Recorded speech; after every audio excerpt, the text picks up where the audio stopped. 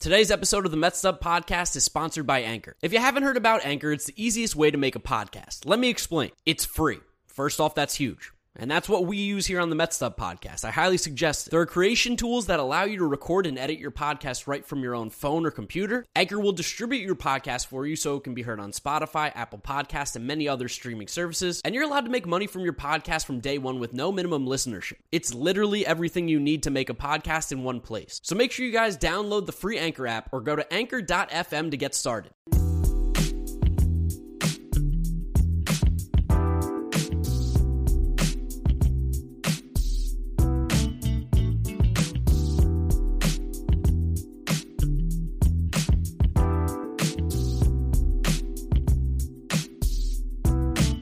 What's up, Mets Up listeners? Back here for episode number 70 of the Mets Up Podcast. Of course, I'm your co-host, Draftnik Mark Luino here with James Shiano. Jeter had no range, talking about everything New York Mets baseball. And while we did tease last episode, today we're going to be talking about Once Upon a Time in Queens. We actually do have some Mets things to talk about here that are currently happening and are kind of relevant right now. So we figured we'll push it back another week. Like, what's that really going to do for us? It's going to be a rainy day kind of episode when we got nothing to talk about. Today, though, on this episode, we do have a lot, like I just said. We got a lot of new hirings for the managers and coaches, or coaches, I should say, not managers, coaches for the Mets staff. We got a hitting coach. We got a first base coach, third base coach. We got new guys all around and a lot of good things to say about them. We also got some rumors about free agency. We saw Brandon Nimmo just became a Scott Boras client. So we got a little bit of everything. Nothing too particularly important, but if you are a Mets fan, these are all things that I'm sure you want to be keened in on, learn a little bit more, get some insight from us, as you always do. You guys know the drill here. Drop us a like on YouTube if you're watching us. Subscribe to the channel as well. Follow us on Twitter, Instagram, TikTok, @MetsUp. If you're listening to us, Apple Podcasts, Spotify, Google Podcasts, drop us a 5-star rating. Drop us a review. It really does help us grow, as well as, drop us a little Spotify review in particular, because we haven't done, a lot of them yet because it's relatively new. And, I think that's the perfect time to bring in James. James, how you doing, man? How's it been? It's been a week. Been good, yeah, it's been a week. We actually had a conversation off air about how long it feels like in between our episodes now, because we're not doing them every 3 days. And it does feel long. I like how you introed this, like we have so much to talk about, and we're talking about the first and third base coaches and the hitting coach. Dude, that's just the minutia we love as, like, diehard Mets fans. We love talking about things that really shouldn't be very important, but we will give you a full breakdown on Wayne Kirby and Eric Chavez and all these new guys that are going to be a part of this Mets, coaching staff. And we're going to start that out with the one guy I didn't just mention, Joey Cora, who's going to be the new third base coach for the New York Mets, which he is third base, right, instead of Kirby? Yeah, he's third base. Which, I mean, if you listened to us last season, you would know our aversion to Gary DiSarcina, the Mets' former third base coach. And we've made this analogy before, but a third base coach should be like a cornerback or like an offensive lineman, where you never want to know his name. If you don't know that guy's name, that means he's doing everything right. If you know your third base coach's name, something is clearly wrong. And something was wrong last year with Gary DiSarcina. So we're hoping Joey Cora, with a wealth of Major League Baseball experience, can come in and maybe right the ship a little bit. Yeah, it'd be nice. I mean, he's Alex Cora's brother, in case you guys couldn't, draw the line between those two there. So he's a part of a baseball family, a former major leaguer as well, which it seems like the Mets are really kind of honing in on with these coaches around the team right now, is guys who have been around the game for a while, but maybe aren't, the necessarily like prestigious guys, or the guys that have, Ron Washington almost, like, I would say. These guys are a little bit on the younger side of the older generation. I don't know if that's true. Cora and Kirby are both pretty old. These guys were baseball players in the 90s, but Cora is a guy who actually did at one time in his baseball playing career did have like some esteem. Like, he was a Vanderbilt Commodore, which anyone who follows college baseball knows that they're one of the premier baseball programs. He was a first-round pick, which is pretty surprising. It's different from the other guy we're going to talk about in a few minutes, Wayne Kirby. Played for 10 years in the majors, similarly to his brother, where he had this kind of like long, winding career of being like an infielder here, an infielder there. But Joey Cora did make an all-star team, and he actually for a while held the Mariners and the American League switch hitters' all-time longest hit streak at 24 games. That's a specific stat. How funny is that one? But in both cases, it was broken within 5 years by an AL switch hitter who I forgot, and by Ichiro. So just a little funny one. And he actually was a part of the Mets system. He coached in the minor leagues for the Mets immediately after retiring in the late 90s. And eventually, as a friend of Ozzie Guillen, was brought with Ozzie to the White Sox in 2003 and was on his coaching staff during the World Series.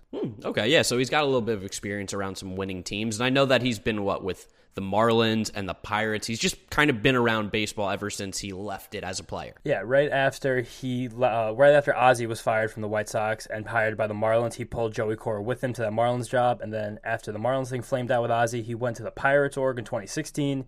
He was the manager of Double-A Altoona for 1 year, and then he's been the third base coach there ever since, so for the last 5 seasons. Yeah, and again, like, it's the third base coach. Like you said, you really shouldn't know too much about them, but I think it's nice that he's a baseball lifer. He clearly has some knowledge. There's no way that he'd be kept around all these organizations for all this time without having some sort of value to the team. And while you did say you don't want to know the guy's name, I mean, Ron Washington is probably the only third base coach that everyone around baseball knows.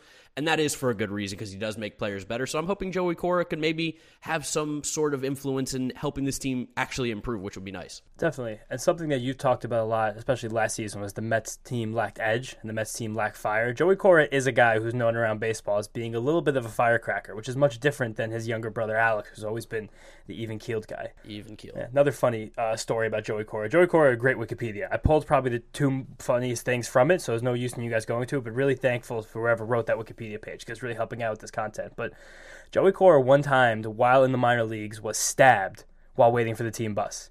What? Twice. He was stabbed? Twice, in the stomach and the arm.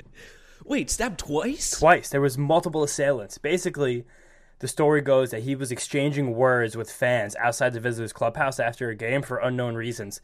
And they came back within the hour, between them changing and them getting on the bus to go to either to the next game, the team hotel, or wherever minor leaguers stayed in the early 90s, late 80s.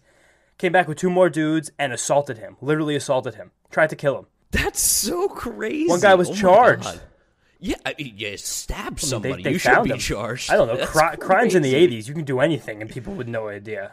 That's insane. He got stabbed. Oh, that's a ton of edge. I love that. He spent 6 weeks on the DL at the time, and he came back that season. That's something that is just a little chip on his shoulder. Our third base coach has been stabbed twice, and he's survived, and he came back stronger. And Clint Hurdle's a guy I've talked about a lot on this. At one time, talked about a lot in this podcast, being someone who could be Clint Hurdle-ish, who was on Clint Hurdle's staff for 5 years, is a little helpful.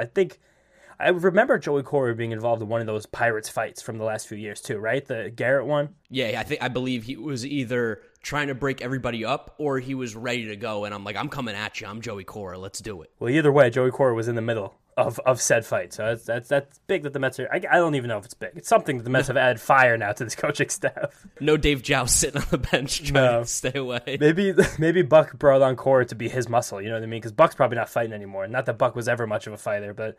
At least Cora, former major leaguer, I bet he's a little bit bigger than Buck, and he could be his guy, his right-hand man in the ring. He's in good shape, and he's a guy, too, that had been rumored for, I feel like, the last few years of getting interviews to be, the actual manager of teams, too. So that's also important, I think, to mention as well. Yeah, he got close one time. It was the Brewers, I think, in 2010 or 2011, but that was before the Brewers' entire organizational overhaul, so...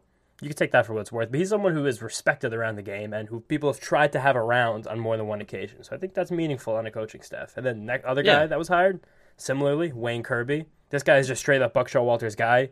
He was on the Rangers staff from 2006 to 2010. So the Rangers actually kept him there after they let Buck go, which was interesting. And then he was the first base coach in Baltimore from 2011 to 2018. So basically, after Buck's first season, Wayne Kirby was with him the entire rest of the way there. And it was funny because Buck talked in his introductory press conference about bringing in his own guys. And he said, I don't bring in buddies. I bring in people that can deliver what needs to be done for the players. Which, I like him saying that, but Wayne Kirby's like almost certainly one of his buddies. and honestly, I think it's probably just like that weird, coincidence in that like the guy who he does think is the most perfect fit for the job also happens to be his friend. So it's like that weird, little in between. Yeah, it's like going like out with some of your friends and like someone talks to a girl and you go like, this is a great guy. This is one of the best guys I have. Like, there's no one better for you than this guy. Little biased, just a little bit. For sure. And Kirby, like a little different from Cora, he was never this like big critically acclaimed baseball player. He came from a small town in Virginia. He just played he was a late round draft pick, 13th round, I feel like I remember. Played parts of 8 seasons with the Indians at the time, the Dodgers. He even played a few games for the Mets in 1998. And he's been on the Padres staff for the last few seasons with Jace Tingler and Ryan Flaherty, who was denied by the Mets. Another fun Wayne Kirby stat is his brother actually was a 3rd-round pick of the NFL draft, Terry Kirby, and played 10 seasons in the NFL as a running back. That's an incredible career as an NFL player, 10 seasons. As a running back, no less. Yeah, no, that's pretty impressive. And what position did Wayne Kirby play? Do you know? He moved around corner outfield, I believe, and he played some first base at the end. And for these jobs with Baltimore and the Rangers, he was an outfield and first base coach. Okay, yeah, so that's what I was thinking too, is like, because Cora, clearly infield guy, Wayne Kirby help a little bit with the outfield. Yeah, and I'm not saying that Kirby's like a first base coach, like he's going to coach the first baseman. He's literally standing on first base. I don't want that to be misconstrued. Yeah. He's going to be more of an outfield guy. I think he did some base running too, was one of his titles with the Rangers, I believe. Okay, yeah. I mean, again, first base, yeah. You want to talk about the insignificance of a third base coach. The first base coach could be the most insignificant thing on an entire major league staff. Yeah, he holds the gloves. Yes, he holds the gloves and he has the timer for getting the pitchers and the pop times and everything like that. We're not pretending these are major news pieces, but these are simply news pieces, so we're going to talk about them. Now, that being said, I do think that the hitting coach is pretty important and is pretty integral to a team's success at times. I don't necessarily think it can make a team worse, but I do think it can make a team better. And I think Eric Chavez, who we yanked right away from the Yankees, which that's just fun. I love saying that even though it's like, it's not important, but like, it's great to know that he was hired by the Yankees, just like a month ago even? I think it was like early December, yeah. Yeah, and then the Mets came around and he said, actually, I don't want to work for you guys anymore. I'm going to the Mets, which that doesn't happen. That we'll take our little victories right now because the little victories, that's how it starts. And soon at the end, we're getting everybody. It doesn't happen otherwise, but this is now the second time this offseason that Steve Cohen has done this because we mentioned about a month and a half ago that the Mets did this exact same thing with Dan Schoenfeld, who is now their minor league analytics coordinator, who had just picked up a similar role, I think head of player development with the Royals, like literally 3 weeks before the Mets offered him a job. So it seems like Steve Cohen is very concerned with getting talent into this organization from a coaching standpoint. And he will stop at nothing to get whoever he thinks, and there's no etiquette at play here, which that's fun. I like that. We don't need etiquette. We have the most money in the league. Yeah, no, fuck that. Let's spend money. It's not me or your money. Who cares? It's Steve Cohen's. He wants to use it how he wants. I'm all in if it makes the team better. And it's just funny when you take a guy like that away from the Yankees. And people were, like, on the internet, it was fun for a day. People acted like we basically won the World Series by taking, at the time, the Yankees' assistant hitting coordinator and making him our head hitting coach. But it's fun. It's fun to get one over on the Yankees after their bad offseason so far. Of course, too. And it's not like Eric Chavez, while he didn't have that major role with the Yankees and he's going to be our hitting coach, he did get that upgrade. It's for good reason. Like, this guy was a very, very good player back in the day when he was playing in the early 2000s. I mean, he played 15 years, I think, with the A's or something like that? He was around baseball for... mostly for the A's. Shockingly, he never made an All-Star team.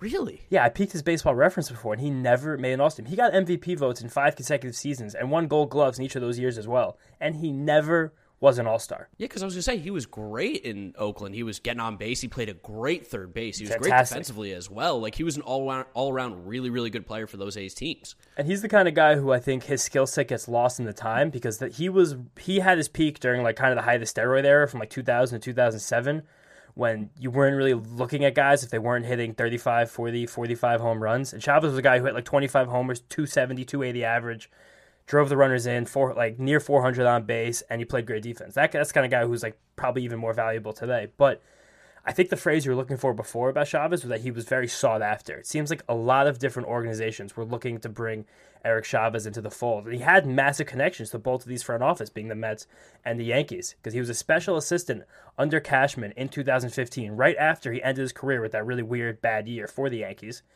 And then the year after that, when Epler left for Anaheim from that same staff with Cashman, he took Chavez with him. And he was a special assistant under Epler 2016, 2017. And then Epler appointed him to be the manager of the Salt Lake Bees in 2018, a team that you have some closeness to. Yeah, no, know a couple guys that were on those teams that played under Eric Chavez. I think he was the interim manager at the time when they were there. And they had all great things to say that, he's a player's coach. He knows a lot about the game. He's very easy to talk to. He's very good at explaining or teaching you what is to be done or how to get this game, how to play it the right way. Like, he's very much hands-on, and he's very easy to interact with the players. And hearing from these guys who are also a part of this organization, that was something that the Angels struggled with at the time, was having coaches and guys on the staff that were relatable and understood how the game was being played in the modern day. And it seems like Eric Chavez is trying to be ahead of that curve and not only just be a player manager or be a player coach, but also make sure that he's getting the most out of his players and helping them improve so that they can get to the next level that they want to be at, which I think that's huge. That is huge. And it's also important that he played in this modern era of baseball while still being a guy who is esteemed and is respected. Similarly to how a lot of these quality control coaches and a lot of these bench coaches who come through the league now and how they immediately have respect of players. Like you think about Brian Schneider with the Mets or Rocco Baldelli with the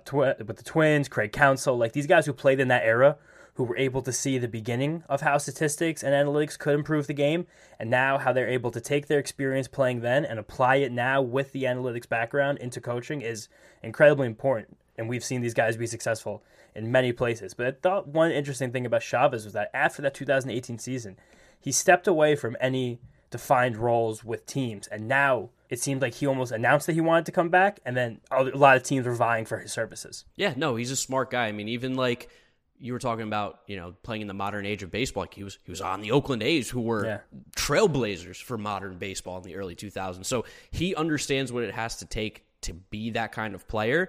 And apparently the dude, I mean, from who I got the information from, he said he truly loves the game of baseball. He loves having fun with it. Like he is there to enjoy the game and make players better. And that, to me, is exactly what you want out of a hitting coach. He's going to take the information that they give him, and he's going to try to make these players better, and he's going to have fun doing it. Which, like, it's a little cliche to say, like, oh, have some fun. Like, it's about winning at the end of the day. But that's something that the Mets definitely struggled with a little bit last year, was being loose and having a little bit of fun, as we could, see with guys like McNeil and Lindor choking each other out in the tunnel. But I think he's going to be a really good addition. Yes, and just the fact that while he's young, he's going to command respect right away. Like similarly to how Buck Showalter's going to command respect right away, we're kind of building this like nice coaching infrastructure of a lot of former players who everyone's going to be able to look to whenever they're in a bind or in a bad spot or like slumping. Because the big thing last year with the Mets was that Quattlebaum came in as the hitting coach kind of unexpectedly after a lot of these guys had relationships with Chili Davis.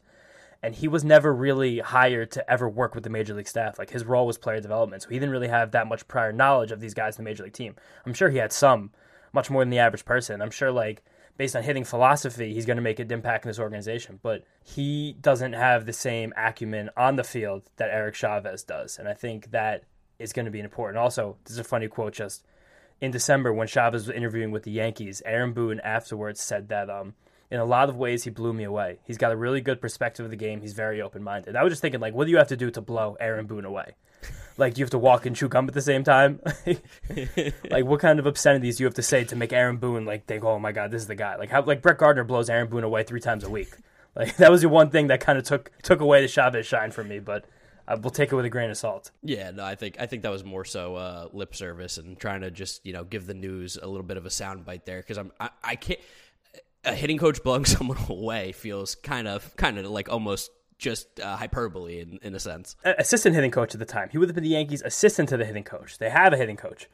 So we gave him an automatic promotion off the bat bang without ever seeing him in a major league dugout ever, because he was a special assistant to the general manager. He was more in a front office role, and then he was on a minor league bench, which take that as you will. Again, it's really bizarre that he kind of left the Bees and the Angels organization and hasn't done anything for 3 years. And it's kind of, in retrospect, kind of cool looking back because he got a nice 1.5 years off before COVID, and he's had COVID to relax, and now he's ready to get back into to his craft. And he was a hot commodity, and I'm happy we have him in a leadership role. To be fair, I think part of that was he's a big Epler guy. Him and Billy, real really? Close, real tight. That's like his kind of guy. And apparently there's just not a lot of freedom over there in the Angels organization during that time. So it was more so of like, let me get out of here because this is a bad scenario that it's currently in. Let me go somewhere else. Let me take some time off. And it ended up being probably a good decision for him. He went from being an interim AAA manager to the hitting coach of the New York Mets. And truly, he kind of went in hyperdrive for like the hiring process because he got a promotion in a month. Like who gets a job and gets promoted in a month? He got a new title, a raise. Usually with the Mets, we're used to the firing within a month, not the hiring within a month. No. That's true. 2 straight off seasons. So one of these guys is not going to make it to the season with the team. I don't know who it's going to be. Who's it going to be?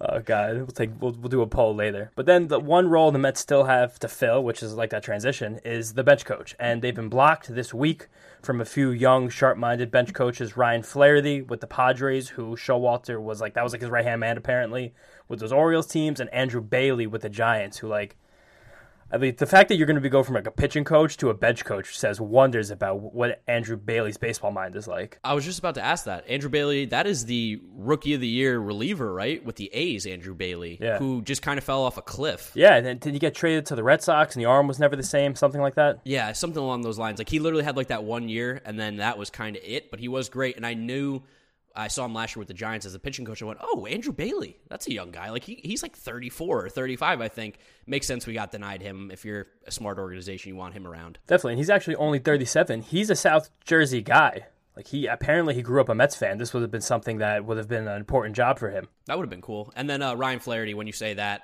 he was Buck Showalter's right-hand man when he was with the Orioles. I couldn't have picked a more perfect player for Buck Showalter to love. Ryan Flaherty is just so insignificant as a player. It's unbelievable. But as a coach, as a bench guy, I'm sure he'd be great. Oh, fantastic. And he has been credited with a lot of doing whatever he can to take the Padres into the future over the last few years, as much as Jace Tingler would have resented that notion. God. But I think it is a good thing that the Mets are looking at young, cutting-edge guys in their 30s to stand next to Buck Showalter and be on this bench. It shows that everyone's very open-minded. The things that we were concerned about with Buck are probably unfounded, and that there's a good chance that we do end up having one of the most cerebral and knowledgeable and active coaching staffs in all of baseball, especially National League East. Did you see Andy Martino's tweet from yesterday or 2 days ago? No. It is laugh out loud funny, and it's about the bench coach thing. Let me pull it up for you here real quick and read it out to you, because it's, we like to clown on Andy Martino, and for good reason. I mean, he is a clown. It's incredible that he gets paid money. But this tweet is the perfect example of why everyone rags on Andy Martino. And here it is. The Mets have honed in on a bench coach. I don't have the name, but they'll wait to announce the entire staff at once after selecting their assistant pitching / bullpen coach and assistant hitting coach. But yeah, bench coach seems set. And he goes, don't spend your day speculating. I don't plan on it. Eric Chavez is almost certainly the highest profile name on the staff. So, there is a little insight there, but also this dude literally says they have a guy. I don't know who it is. I don't have a name. I have no clue. But I'm hearing they have a guy. It's like the classic, I know of a guy who knows of a guy. It's like he's such a shaky reporter. It's unbelievable. No, my girlfriend's really real. She just goes to a different school. Yeah, Manti Te'o. Yeah, she lives in Canada. I can't see her. You know about my dad's immigration issues. Yeah, it's just a ridiculous tweet. Right. Andy Martino, he's keeping it up strong. Good to see that in 2022. Yeah. Also, just in terms of the Andy Martino and the way this bench coach search is being portrayed now in the media, there's nothing to talk about. It's dry out there. Ken Rosenthal's written 2 articles about the Mets failing to hire a bench coach. A lot of people have been tweeting about permission being blocked. This isn't like the general manager thing being blocked. This is now we're after the new year. Generally, if it was as normal, we'd be 3 weeks away from pitchers and catchers. You would be a stone cold fool to allow a coach on your major league staff right now to go coach on someone else's major league staff. You are ramping up, theoretically. Everyone still has to be planning as if we're going to have a normal ramp up. I know we're not going to, which that's kind of sad, but you can't let a guy go at this point in the game. The Mets are probably going to have to hire someone who's not on the staff right now, or someone who's well below the pecking order, who the team would just feel really bad about denying for a role. Yeah, because if you're the Giants, you're not trying to find a new pitching coach right now. I couldn't even imagine the Giants trying to find a new pitching coach right now. They're in the doorstep of a World Series. They're going to let the guy walk out the door? No way. Yeah, it's absolutely nuts. And, of course, the media running wild with it, as they do with anything New York Mets related. Yep. And then in terms of news, there isn't too much else here. There's been some rumors and stuff, and we asked you guys to send us questions on Twitter and all our social media. We got a few. The 2 most popular are going to be about Brandon Nimmo switching to Scott Boras as his agent, which is huge news on a free agent season coming up here for Nimmo, and then about the DH possibility, because the Mets could be after some guys on the market. Kyle Schwarber's name has been thrown around a little bit. We'll get more in depth into that, but let's talk about Nimmo and Scott Boras first, because I think that's probably the most interesting one really right now with the Mets, because that is a legitimate concern. We had been talking about how we want Nimmo to sign, this team-friendly extension. Oh, it's gone. It's out the window. It's not happening. Concern is not the word. There's an unmitigated disaster for the Mets that Brandon Nimmo just went with Scott Boras. You guarantee that we're not getting an extension now off the bat. 100% no extension. It's not happening. You signed Scott Boras because you don't want an extension, because the policy is no extensions. We test the open market. So that's out of the question. Gonzo, done deal. That being said, though, I will say that Scott Boras and the Mets seem to have a pretty good relationship now with that Max Scherzer thing. When you sign a 37, 38-year-old pitcher to the biggest contract, I feel like that's at least a little bit of a closer bridge than there once was with Mets and Boras. I don't want to say good relationship. I would say finding your opportunities where they are presented. Scott Boras is very aware of who the richest man in baseball is. And if I was Scott Boras, I would do anything I could to cozy up to, again, the richest man in all of baseball. There's no reason for Scott Boras not to for his own sake and his own business to do as well as possible, not to have as good of a relationship as humanly possible with the guy with $14 billion over here who's trying to win a World Series in the next 2 to 4 years. Like, that just makes sense.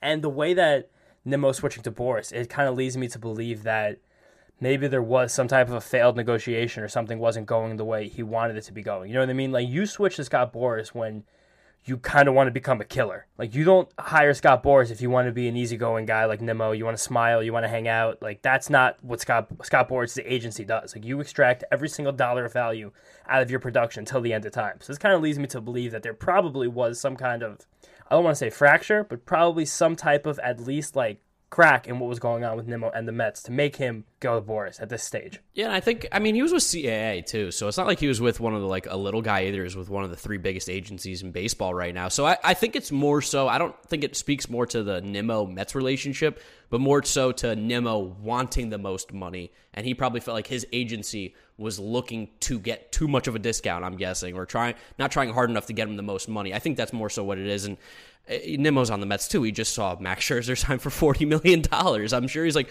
wait, I'm really good. And I'm hearing more and more people talk about how I'm one of the best leadoff hitters in baseball, around the league.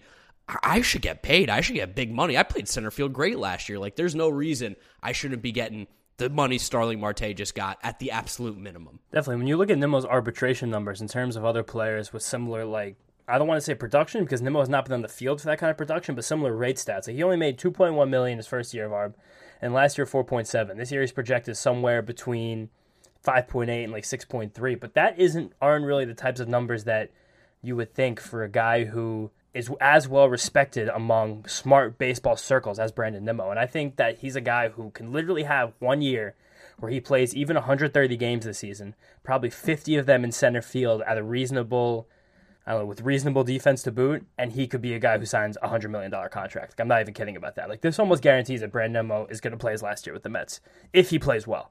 Like, Nimmo's either going to have a good year and leave, or have another Nimmo year, and then we'll see. Yeah, and like you said, like, him playing center field is huge, too, because we know the center field market is always so hard to come by.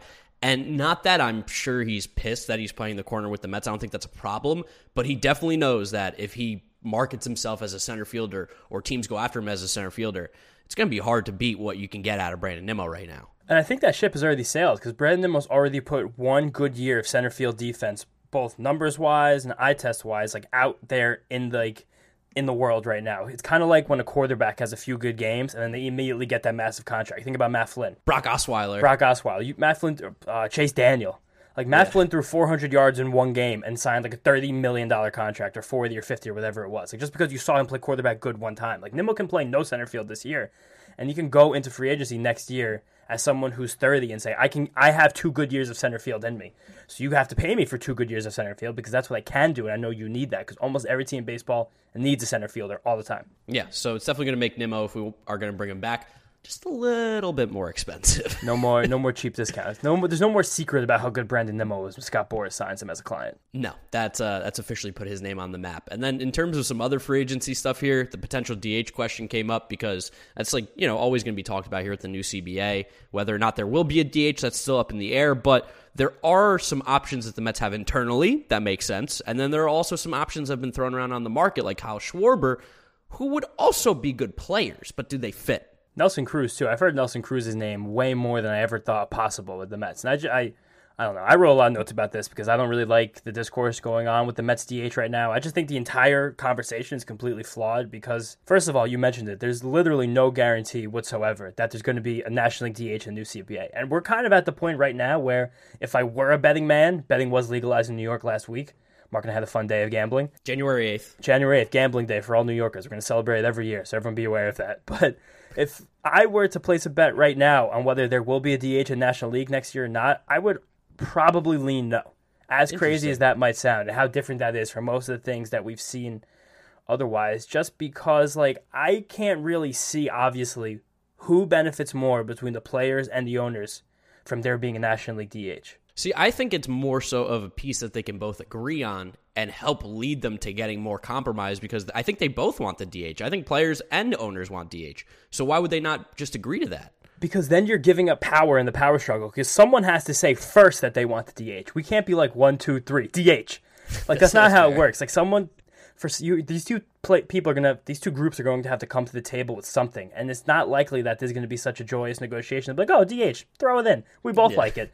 Like, both people want it to a certain degree, but not enough to make any concessions for it. Like, the owners, I heard this argument from Eno Saris on Twitter the other day. It kind of was a brain blast for me, but they probably want this more because they have so much money invested in pitchers, and there's so many few pitchers. Like, you lose a pitcher, and like your season could be over if it's the wrong pitcher. We saw it with the Mets last year with Jacob deGrom. And Jacob deGrom arguably could have gotten hurt swinging a bat. Zach Gallen last year got hurt swinging a bat. We've seen Masahiro Tanaka get hurt on the base pads. You almost want those guys not on the base pads or at the plate as much as possible. Even more so than what the players' union could gain from there being a full-time, like a universal DH, just because you get a couple extra jobs that aren't really that valuable. Like, how much is a player who can't really play the field signed for in modern baseball? It's not that much. It's really just Nelson Cruz. And his market the last few years has been suppressed, even though he's been literally one of the best hitters in baseball. Do you feel that, though, opening up the DH to the National League and 15 more teams, it almost makes the DH a more coveted position? So wouldn't there be more value in guys that are actually good at it, though? The thing is, that is kind of also flawed logic, because to be a good DH means you have to be really bad at something else. And we've seen kind of the smartest teams in baseball in the American League have more success when that DH is more of a revolving door than someone who stands there every day.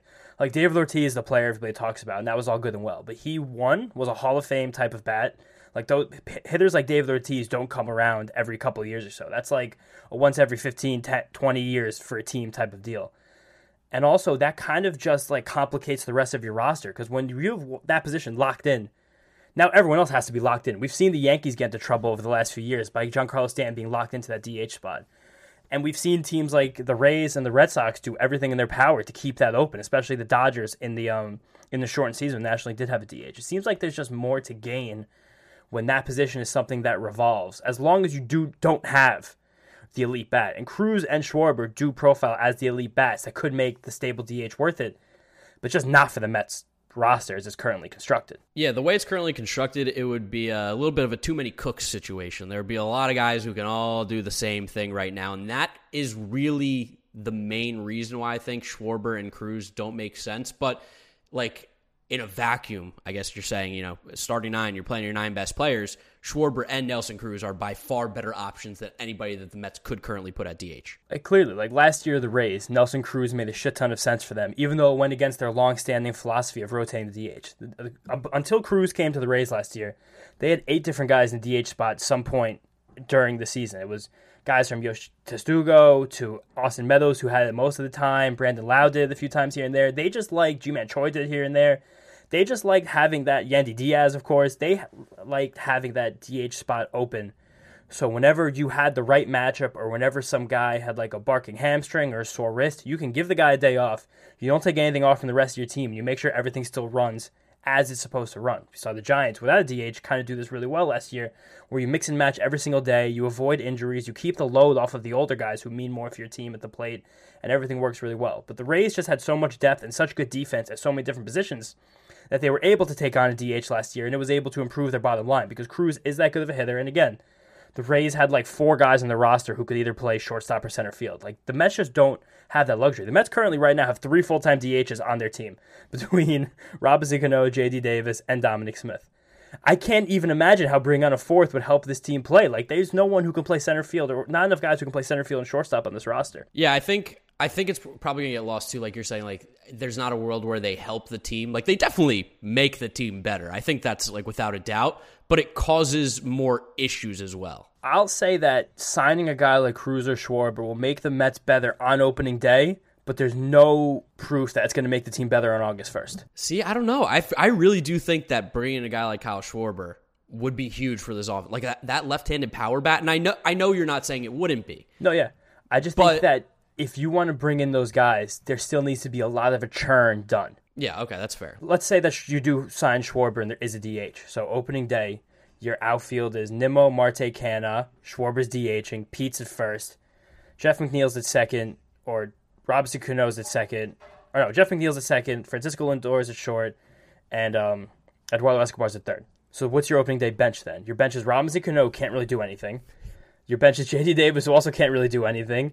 Luis Guillorme, who could play defense everywhere, but we're not really sure if he can hit enough to be in the major leagues. A backup catcher, Tomas Nido, and then who's the fifth bench guy in that situation? Who would be the fifth bench guy? I don't even know. I'm blanking on Mets bench guys right now. Who are you looking at? The producer?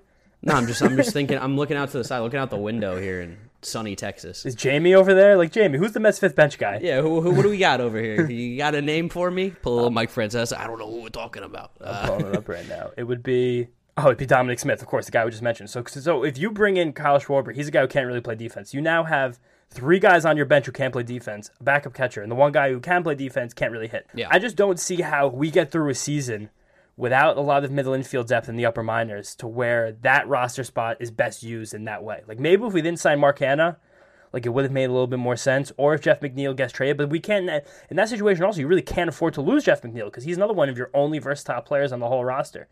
Like, it's not that these guys wouldn't obviously make the Mets lineup better. The Mets definitely need a lefty bat, and the Mets could definitely use one more hitter to send them from, like, a good offense to a great offense. But it seems like it'll just put the rest of this roster in a box that I don't really think it would benefit them to be in the long term. By long term, I mean like the entire season, not like years, you know? Yeah, and that does kind of go against what we've seen recently with like the guys the Mets have been going after where, Eduardo Escobar can play 3 infield positions. Starling Marte plays all the outfield positions. Mark Canha can play all the outfield positions and a little first base too. Like, they have the versatility. Kyle Schwarber is a good player. Nelson Cruz is a good player. Great and players. Like you said, would definitely help on paper, but we also know that you need to be able to make fill-ins and have different guys step in, and I think you're definitely right in that it would be just a little too many cooks in the kitchen, and we could go and make the team better through other avenues rather than filling in our DH 100%. Yeah, and it's not even about filling in other avenues with the money you'd save. Like, money, we're not even talking about money anymore, but there's just... Don't care, yeah. You've 26 roster spots here, and you have to make sure those are maximized in a way that helps this team win on a daily basis. Again, like, there are days that Kyle Schwarber and Nelson Cruz will be able to win you a game because they'll hit 2 home runs or they'll drive in 5 runs. They'll get a shit ton of hits. But, like, it's ironic, but the big thing that's kind of locking the Mets into this right now, besides those 3 guys who don't even have a clear defined role or any way to help this team, is the fact that they have an elite hitting first baseman. A lot of the times, the teams like the Dodgers, the Giants, the Rays, last year the Red Sox, they were kind of able to use that first base position as half of a DH and be able to rotate their guys who couldn't play the field in there. Like, if first base was open, Cano could play there a little bit, JD could play there a little bit, either Cruz or Schwarber could play there a little bit, because they were both playing that last year after they were traded to those 2 very smart teams who were run by very similar types of people. And I'm not saying at all in any way, shape, or mind that Pete Alonso shouldn't be on this team. Pete Alonso literally, he's one of the best hitters in baseball. I'm just saying, like, when you have a locked-in first baseman, it gives you less flexibility to sign these one-dimensional types of players. Like, the Mets need athleticism, the Mets need defense more than they need power right now. And that doesn't play as well in podcasts or on Twitter or in videos or in articles, but it just makes more sense for this team to be as good as it can be, to get more athletes who can do more things rather than a guy who could just sit in the bench and hit home runs. Hey, listen, I mean, what did we have in our description of our podcast? We're going to give you, like, very sane takes. We're going to be calm. We're going to be collected. We're going to give you, the exciting thing is to say, let's sign Kyle Schwarber and Nelson Cruz.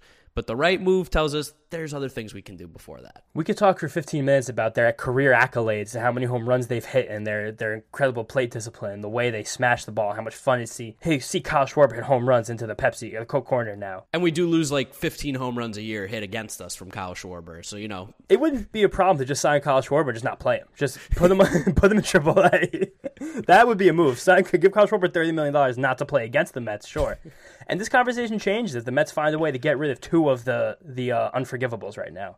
And not saying that those guys can't be helpful in some way, but there's just nowhere that I can see that Cano, Davis, or Smith playing the field and hitting well on a regular basis. And ironically, Cano was one who could do it the most. I was just about to say Cano's probably the guy that we're reluctant to move the most, just because there's a world where he can play second base at a completely fine level again and also hit, where J.D. Davis is never going to be able to play the field, and Dom Smith is only a first baseman and he hasn't hit. So, like, those 2 guys are really the thing that are clogging up this roster right now. And those 2 guys are the ones that more easily be traded because they don't make any money. Like, you can probably trade Smith and J.D. for, like, fine minor league players with, like, some potential, or maybe even, like, a 17-year-old with a massive amount of potential. And it probably, in a backwards way, helps this major league team out more because you suddenly get flexibility. I was just about to say, do you think that the Mets should move Dom and JD just to free up some flexibility, just to have the opportunity to bring in a different kind of player? Because like, I mean, we not to keep harping on it, but like they just don't really make sense right now unless there is the DH and then you're going to platoon those guys. But even then, if you're going to do that, why would you not just go get Kyle Schwarber and get rid of these guys and improve somewhere else? Exactly, especially because Kyle Schwarber can probably play the outfield better than any of those three guys I just mentioned, like truly. Definitely. So.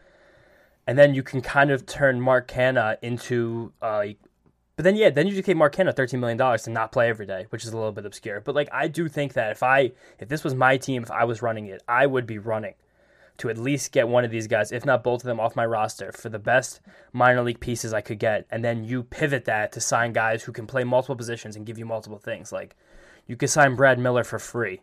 And Brad Miller is a lefty with power who can play first and second to a degree. Like Donovan Solano, he has decent power. He can play second base some days for you in third base and do something that's okay. Like even to bring a guy like Jonathan Villar back on this roster and to play multiple positions and give you something else you don't have. It's just, I'm craving with this Mets roster right now, this idea of flexibility that you see the best teams in baseball have. Some of the best, and I know that Ben Zausmer believes this too, because people internally at the Dodgers are the first ones who were like, we need everyone on our bench to play everywhere. Like you have to play shortstop, center field, third base, second base if you want to have a bench spot here.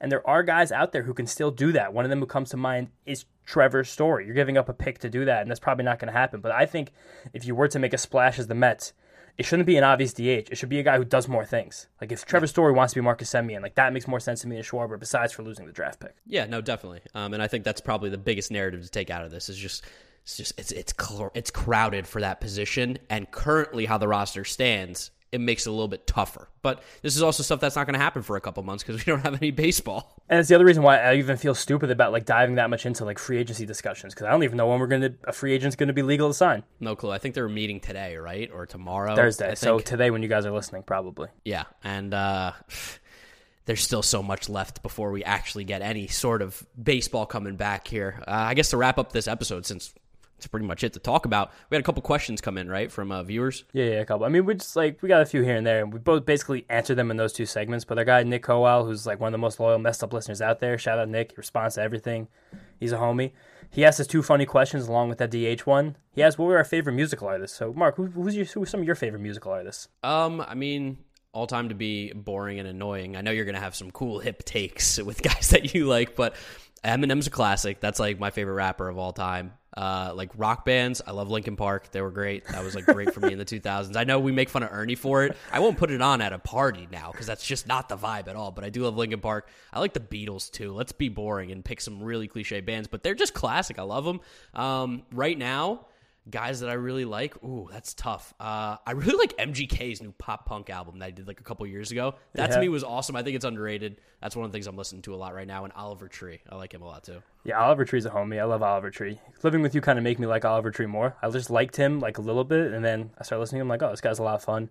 I've always loved Kanye. Whatever you think Kanye is as a person, I will always listen to his music because it's really good. And some other like weirdo bands that I kind of like. I love a band called Jungle. If anybody likes happy music, they're super happy. Sing a lot. Toro Imoy, he's a homie. Plays great music. Fucking awesome. Again, just to be like stupid and annoying. I like the Talking Heads. Talking Heads are funny. They're fun. Yeah. Asked us one more question. You talked about Ernie before in Linkin Park. He asked us if this Ernie Jonathan Villar thing is just a bit or if he really actually loves him. No, Nick, this is not a bit. Our friend Ernie, subtape underscore subtape on Twitter? Subtape underscore. Subtape underscore. Subtape underscore, yeah. Subtape underscore. He loves Jonathan Villar. He's been his favorite player for his entire life. He loves him to bits and pieces. He wants nothing more than to watch Jonathan Villar play. He loved him so much he bought a customized Jonathan Villar Mets jersey. And any of the sorrow he shows is just for content for us, but he really does love the guy. He's doing the bit. He is the one trying to be like hard to get. This is so funny. La la la. No, but he customized Jonathan Villar Mets jersey. You don't do that unless you're committed. I've seen one Jonathan Villar Mets jersey in my life, and it's been worn by Ernie at subtape underscore. Make sure you guys tweet him. Let him know that we talked about him in this episode. I know he'll really appreciate it. And ask him for pictures of the Jonathan Villar jersey because I know he still has it because of how much he loves him. Yeah, of course. I'm surprised it's not framed in his room. It probably is. We should get it signed for him and get it like shadow box. We should. That would be amazing. That would be so great. And then you had that just a little fun tidbit Tim Britton article where he posed a question that is just kind of laugh out loud funny. Yeah, we give Tim Britton a lot of props on this podcast. He's in the big three of Mets beat writers that we trust with Disha Thosar and Anthony DiComo. Is there a fourth one that we had there a little bit or no? I don't think we've really acquired a fourth yet. I think there might have been, but I think we'll keep that off for now. It's definitely not Healy or Barron or No. or Eddie Martino. No. So if it's anyone else that maybe we're just forgetting about, then I apologize. But he posted a nice long survey yesterday about how Mets fans are feeling going into this offseason, because it's a lockout for everybody out there making baseball content. We need some shit to talk about. And he posed one question about the 2021 season that I just found the multiple choice options to be really hysterical. And it was, how would you describe your level of disappointment you felt about the 2021 Mets? And the four options were, it was the most disappointing season in Mets history, which I hope no one picked that, because it wasn't the most disappointing season in Mets history. Be crazy. It was as disappointing a recent season that the Mets have had. I picked that one. I think that was possible, because it was as disappointing as a recent season. Because the last 7 years have been disappointing in their own ways, but this one was particularly disappointing for unique ways. And this one describes Mets fans. It's sad to read. It's going to be sad to say. And it was no more disappointing than a usual season. Which is so crazy that a usual season is disappointing. Than a usual season. This was no more disappointing than usual season. A usual season. This is the first time in the history of Major League Baseball that a team who was, I think it was like 5 games in first place at June 1st was 5 games out of first place by like September 1st, something stupid like that. As disappointing as usual season. That one is probably going to end up winning because it kind of makes sense. That one's hilarious. That's the best option, I think. That's the funniest option. And as Mets fans, we know it all too well. And good episode. Yeah, good episode. A little bit shorter, but we're still right around that 45-50 minute mark, because that's how we always do it. Thank you guys for listening to Mets Up episode number 70. Listen to us on Apple Podcasts, Spotify. Drop us a 5-star rating. We're looking for those still. And drop us some reviews. Drop us some questions in the reviews too. We'll shout you out at the end of the next episode if you have any for us. Make sure you watch Once Upon a Time in Queens. It might be the next episode if there's no new news. If there is, it'll be the one after that. Who knows? It's just kind of a rainy day. We're taking a rain check on that right now, but definitely go watch that so we can talk about it. You guys can get involved as well. Follow us on Twitter, Instagram, TikTok at MetsUp, YouTube channel Metsed Up Podcast. We're going to have the video up there as well if you guys want to see a video version of it. Follow James on Twitter at JeterHadNoRange. Follow me at DraftNickMark with a C. And that's where we're going to wrap up episode number 70, guys. Thank you for listening. Thank you for watching, and we'll see you next time. Peace out, guys. Thanks for listening.